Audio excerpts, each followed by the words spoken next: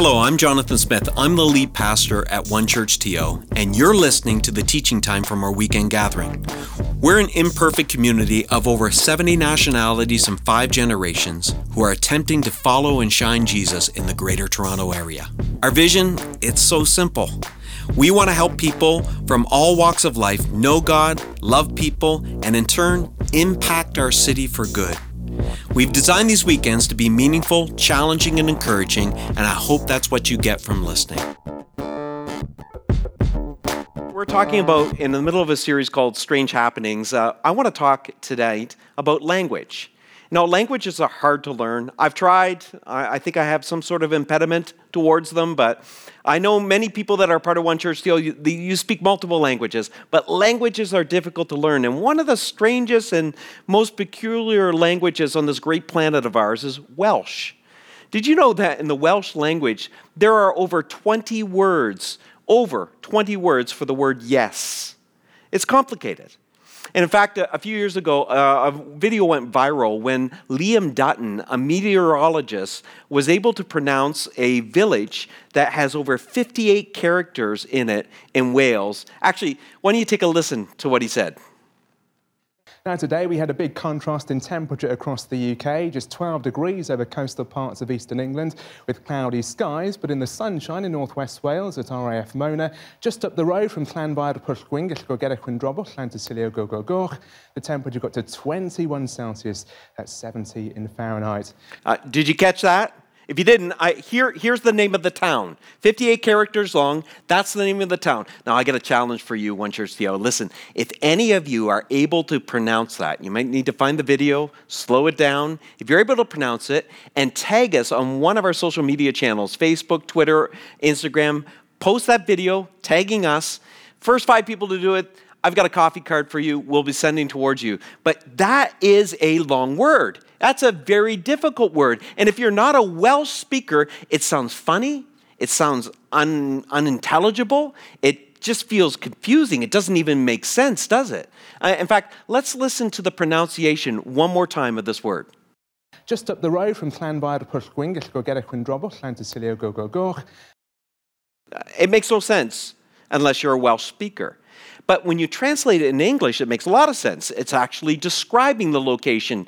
In Welsh, the actual translation of this town is, it's St. Mary's Church in the hollow of White Hazel near the rapid whirlpool of Llantysilio of the Red Cave. It's a lot to say in English, let alone that long 58-character Welsh word that's there. Now, I want to talk about, because it's interesting, even a strange utterance like what Liam Dutton just did so well on screen while live on air in his meteorological I can't even talk tonight, in his weather forecast. Just like that strange utterance has an actual meaning, I want to talk about other strange utterances in Scripture. We're going to talk about tongues tonight. Now, what's interesting is this is a topic that divides churches, denominations, even people that might be a part of One Church TO. There's some people that wish we talked a lot more about this. There are other people that are quite uncomfortable about this. So I want to ask a favor of all of you. I want to ask you to maybe suspend any sort of judgment. Maybe just put aside all of kind of maybe some baggage or misunderstandings you've collected along the way, or some guilt or whatever it looks like. Or maybe if you're brand new here, you don't even know what I'm going to talk about. Great. We're going to lean into a strange happening. I'd love you to turn your Bible or a Bible app to Acts chapter 2. This is the kind of birth of the church, and this is a moment that we're going to see recorded here in Acts chapter 2. We're going to look at the first 4 verses where we see this act of speaking in tongues kind of get its start in Scripture. So it starts out this way. In Acts chapter 2, verse 1, Luke records this. He says, when the day of Pentecost came. Now, this is where Pentecostals get their name. We're a Pentecostal church, and this is kind of where we get our name. Pentecost, though, is just a Greek word for 50. It just means 50. Because there's a Jewish festival that was 50 days long called Pentecost. And so Pentecostals don't get their name from the festival. They get their name from this passage and what happened during the day of Pentecost in Jerusalem, centuries ago. So that's kind of the heartbeat of how this all got started. It's when the people of God kind of got re-energized, relaunched, rebooted as a church and a movement. So it goes on to say this, and this is what we need to understand about the audience that would have been in, that Luke is talking about. They gathered in the upper room, waiting on God. Who were they? Well, they were people that had experienced salvation. They had experienced a moment where they had been filled with the Holy Spirit. See, when Jesus said, when you decide to follow him and you come under his leadership and you begin to follow him, his Spirit fills us. We're filled with the Holy Spirit at that moment. So all of the people that this passage is about, they've experienced a moment where they've surrendered their life to Jesus and they've been filled with his Spirit. They've also experienced a moment where they were water baptized. Because Jesus asked all of his followers, when you choose to follow me, be baptized in water. Now that's kind of a strange happening when you think about it. To kind of either in a lake or a river or now in churches in a tank, you kind of go underwater in front of other people and come up out of it. Why? It's kind of a strange happening. Well, we are identifying, when Jesus asks us to do it, we're identifying with his death, going under, and his resurrection power. But what more importantly is happening to us, it doesn't make us more saved. Doesn't make you more special. You don't need to be water baptized to go to heaven someday. Jesus asks you to do it because it's really a coming out party. It's a publicly recognizing that I'm a follower of Jesus. And it's dipping your toe into the missional life that he calls you in. See, once you experience Jesus, he asks us, and we're commanded to share the good news of Jesus with others. So baptism is kind of key moment of obedience, and it's a chance to declare to others that we're followers of Jesus. But, just remember this little formula. This will help some of you, because religion likes to add things on. So let me help you here. Jesus plus nothing equals everything. It's not Jesus plus water baptism equals salvation. No, Jesus plus nothing equals everything. When we turn our hearts to Jesus, put our trust in him, trust him to be the leader of our life, we're in. His Spirit fills us. But this is our next step. It's water baptism. So in Acts chapter 2, these are people that have experienced salvation. They've been filled with his Spirit. They've experienced water baptism. And then we're going to see in this chapter, they experience Spirit baptism. Spirit baptism is a subsequent event, different than these two. It's a moment in the lives of those who follow Jesus where they experience a moment where they're built up. They're built up and empowered to share Jesus with others with a new boldness and confidence, but they're also opened up to a brand new dimension of prayer, and we're going to explore that tonight. But let's keep reading what Luke has to say in Acts chapter 2. He says this, when the day of Pentecost came, they were all together in one place. Suddenly, a sound like the blowing of violent wind came from heaven. Can you imagine what this would have been like if you were one of those people in the upper room? Now, the interesting thing, Luke wants us to know that it wasn't a violent wind. It was like a violent wind. So probably a roaring sound that was going through there. What Luke is helping us to see and what we need to understand, this was not some sort of cathartic, internal psychological experience that the people had in the upper room. They all heard it. They all felt it. They all saw it. This is a real, tangible moment where the supernatural invades the natural and something dramatic happens. And it goes on to say this, and filled the whole house. The wind filled the whole house where they were sitting. They saw what seemed to be tongues of fire that separated and came to rest on each of them. Again, these two elements of wind and fire. It would have been terrifying at one level and incredibly exhilarating at another level. This would have been with a mighty rushing, roaring wind in there, little flames of fire resting on the heads of the people that were gathered in that room. Friends, if you're following a God that's palatable, he's acceptable, he's controllable, he's tameable, then you're not really following the living God.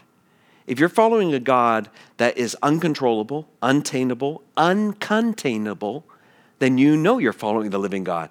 Because, God, if anything else, if we're in the presence of God, it's anything but boring. If you're in the presence of the living God, it's anything but comfortable. It's comforting, but it's not comfortable. When have you last been stretched in your spirituality? Has it become quite comfortable, like something that just all makes sense and you can check all the boxes and everything feels right? Or is there uncomfortableness, like God could do something? God could change something. God could disrupt something. Because God is constantly at work, and we see in this passage something significant happening here.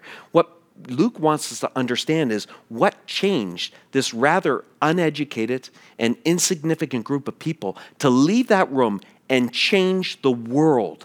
Something changed in them. Something changed in the whole power dynamic. They were the ones that were disadvantaged in the culture and society of the day. They were Galileans. They weren't a part of the upper echelons of leadership or anything. But there's a dynamic change as the creative energy of heaven comes down in this moment and transforms this kind of anemic group of people who had previously in chapters before were cowering in fear for their lives to all of a sudden be filled with the Spirit, it says here. It says this, all of them were filled with the Holy Spirit and began to speak in other tongues as the Spirit enabled them. This is a dynamic moment in history. They're filled with the Spirit. In other words, something from out there comes down and comes into them and begins to work inside of them. Now, this puts us in conflict with what we understand about the world and even the culture around us. Because in the world around us, we see problems outside of us as something that needs to be conquered, but they're problems that are out in work and relationship problems. There are all kinds of problems in our life, but we have something inside of us that's able to deal with the problems. Christianity actually says, no, the main problem's inside of you. And you need something from outside of you, God, to come inside of you, to give you the power to deal with the problems that you face in life. And those that had gathered in the upper room on that festival on the day of Pentecost, they gathered there because they were waiting to experience what in the previous chapter Jesus said they would experience. In chapter 1, verse 5, he said this, John baptized with water, but in just a few days, you will be baptized with the Holy Spirit. You'll be immersed, just like a baptism of water, be immersed in the Holy Spirit. These are people who had decided to follow Jesus already. They've been filled with His Spirit. These are people who have been baptized in water, but they had come to this moment where there's a subsequent different event, which kind of is marked by this moment of them speaking in tongues. It's strange. It's beautiful if you read the rest of the story. It's transformative. But it's strange to our modern ears and our modern minds. In Acts chapter 2, the initial outpouring of God's Spirit on His people enabled them to speak in human languages. So if you read Acts chapter 2, they left the room and they began to speak in languages from all over the world. And in that festival, people gathered from all over the world to celebrate Pentecost. They heard these Galileans speaking in their own languages. And they're thinking, how did they learn it? It was a miraculous empowerment to witness about the wonders of God. Something incredible happens here. But when you read about speaking in tongues in other parts of the scripture, it's not quite like this. It's mysterious. It's different. In fact, in 1 Corinthians chapter 13, Paul kind of touches on it. He says this, if I speak with the tongues of men or of angels. Now, what Paul is doing is Paul is leaning into a long-held tradition and belief by the Hebrew people that there was a heavenly language, that there was a language of angels. And Gordon Fee, the great theologian, he writes about this. He said, Jews already believed that angels had their own language and that the Spirit of God could cause someone to speak it. As a rule, incomprehensible to listeners and sounding like gibberish. Kind of like Welsh sounds to me. this was something they already believed, that God was able to inspire an English, like a person to be able to speak this heavenly language and even understand it. Now, this is strange. I'm admitting this. This is strange to our modern ears. Now, if you've been around church for any length of time or around maybe a Pentecostal or charismatic church and you know a little bit about speaking in tongues, it can be confusing at times because in the Bible, there's two kind of venues for tongues. There's the public practice of speaking in tongues. And in 1 Corinthians chapter 12 to 14, it kind of covers that. There's kind of rules around it and how it works, but there's a public thing, and that's always practiced in community. Now, around here, we feel like community groups are one of the best places for us to begin to practice some of the spiritual gifts of God mentioned in 1 Corinthians 12 to 14. But I'm not really getting into that today. I want to focus on the private use of tongues. We practice this in private, where you have this moment where you feel the empowering and the enablement of the Holy Spirit to do things on earth that maybe you didn't think you were able to do. I first experienced speaking in tongues when I was 17 years old. It was not even something I was looking to experience. It's something that happened to me while I was worshiping Jesus. And that has made quite a difference in my life for all these years later. I want to pause and I want to show you a little video of a man named N.T. Wright. Now, Dr. Tom Wright, or N.T. Wright, is the leading New Testament theologian in the world today, in our modern era. He's a bishop in the Church of England, and he's sharing how he experienced the baptism of the Holy Spirit, and he began to speak in other tongues. Why don't we give it a little listen? In 1986, I was leaving Montreal and was going to be coming back to Oxford as a college chaplain as well as a university lecturer. And I was quite nervous about that because I had been in academic work for several years, and the thought of suddenly being plunged into a vivid little community where there were hundreds of people who would come to me for spiritual counsel and help, and I wouldn't have a clue what to say to them. I remember sharing this with a cousin of mine who was, in a quiet way, a charismatic Christian in Canada, in Winnipeg. And she said, well, it may well be that God will give you a gift like the gift of tongues. And she prayed with me, and the next thing I knew, I was praying in tongues. Right. Very startled. This wasn't supposed to happen. I hadn't known when I was going to stay with this cousin that any such thing was on the agenda at all. Right. But she was absolutely right that the many, many times, that was 1986, that's 30 years ago and plus, when I have needed to pray into a particular situation, but have actually have had no idea of a specific thing that I ought to be praying for. I have found on many, many, many occasions that the use of tongues in private prayer, I've never exercised this gift in public, I have no particular desire to, has enabled me to hold people and situations within the love of God in a way which for some reason seems to be different from just saying, I pray for so-and-so.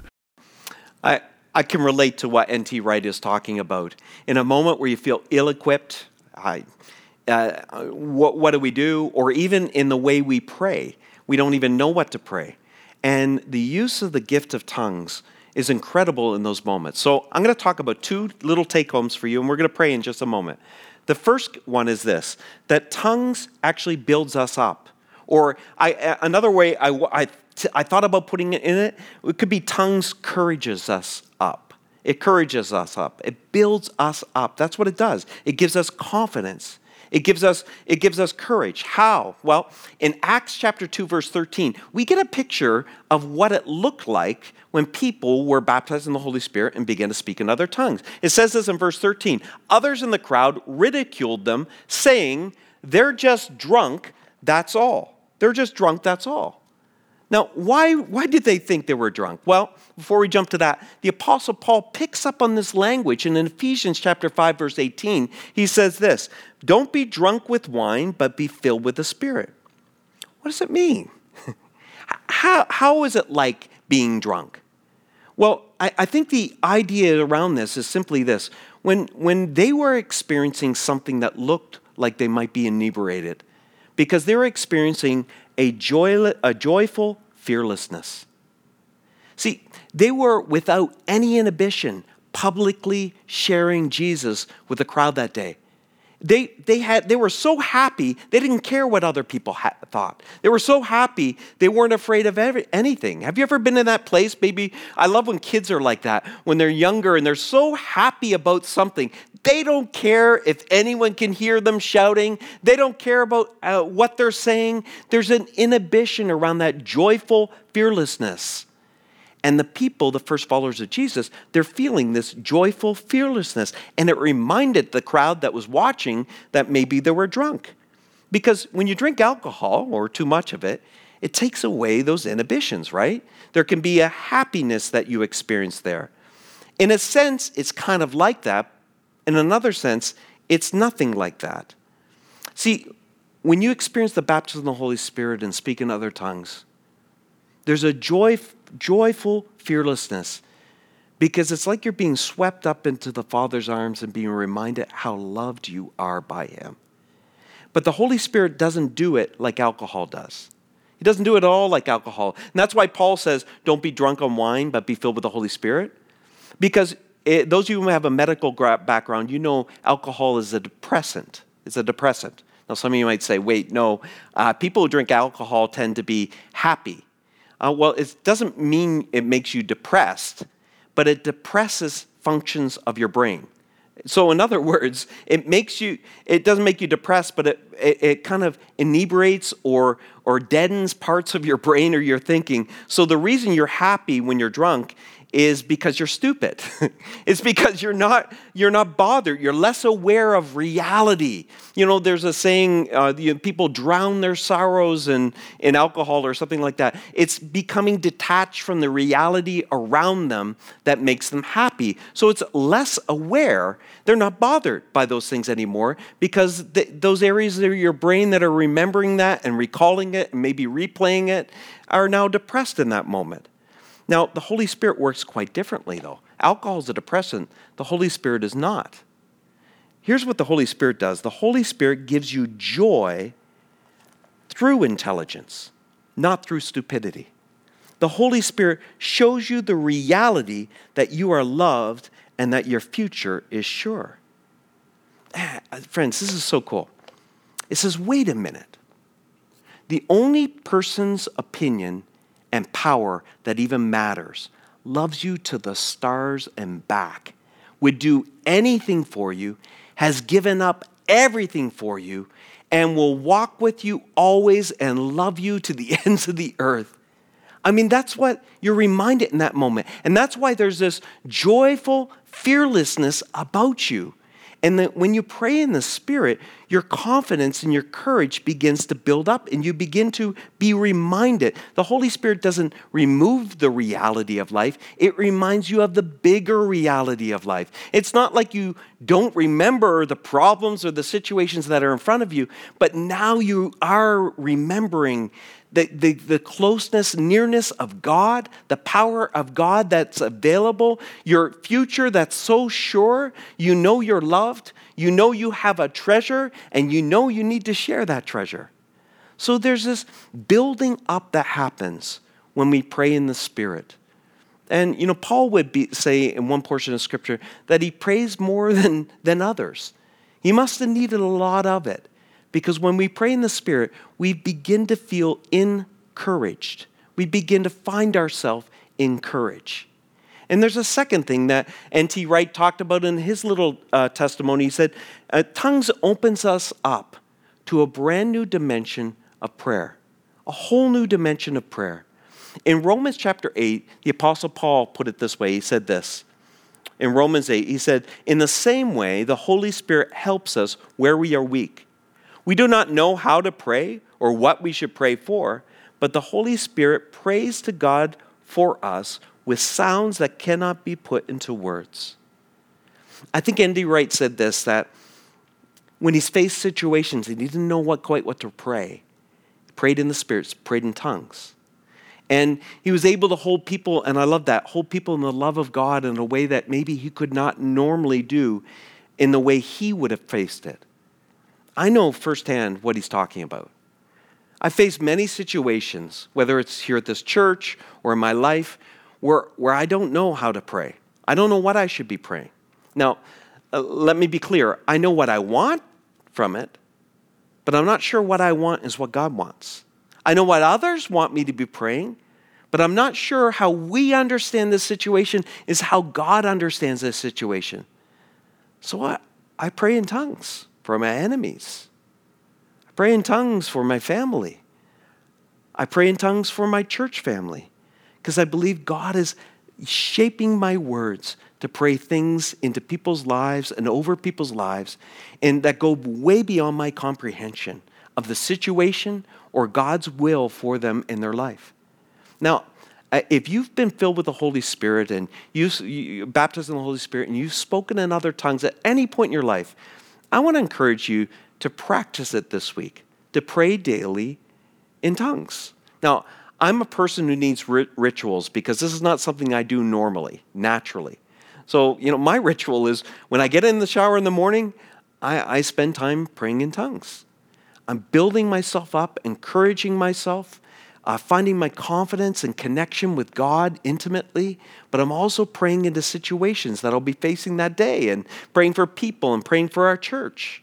So we're built up as we pray in tongues, and we're also opened up to a whole new dimension of prayer. So before I pray for you, let me pull this together. I told you the day of Pentecost or Pentecost festival, Pentecost just means 50 in the Greek language because it was to signify 50 days after the Passover in the Exodus story, the children of God were at the bottom of Mount Sinai. And it was a tremendous moment where God spoke to his people. Well, there's a parallel between the day of Pentecost and Mount Sinai. There's a parallel there. In both cases, God comes down and meets them. In both cases, there's fire and wind. And in both cases, there's a message. When God came to his people in Mount Sinai, the message was the Ten Commandments. It was the law. It was so that we would know the difference between right and wrong. But in the end, the law condemned us. Because you and I, none of us are capable of keeping the law. We all fall short of what God's standard is. But on the day of Pentecost, there's a different type of message. It's not the Ten Commandments, it's the gospel. It's good news. And the good news is this, that someone came and fulfilled the law. Someone came and lived the life that we were meant to live, but we were incapable of living. And something great even happened. Amazing, miraculous happened. That one, Jesus, gives us his perfect record, his righteousness, so that we aren't condemned by the law anymore. But we are filled with his Spirit and restored back into relationship with God. It's an incredible story here. In Mount Sinai, everyone was afraid. In the day of Pentecost, everyone was emboldened. Thanks for listening. If you found this helpful, we hope you join us at one of our campuses if you're in the GTA for a weekend gathering. If you're listening from somewhere else in the world, we'd encourage you to join us at onechurch.to/live. We believe everyone can be a part of what Jesus is doing both in our community and in our city. So if you'd like to connect with us at a deeper level, visit us at onechurch.to/nextsteps. See you next time.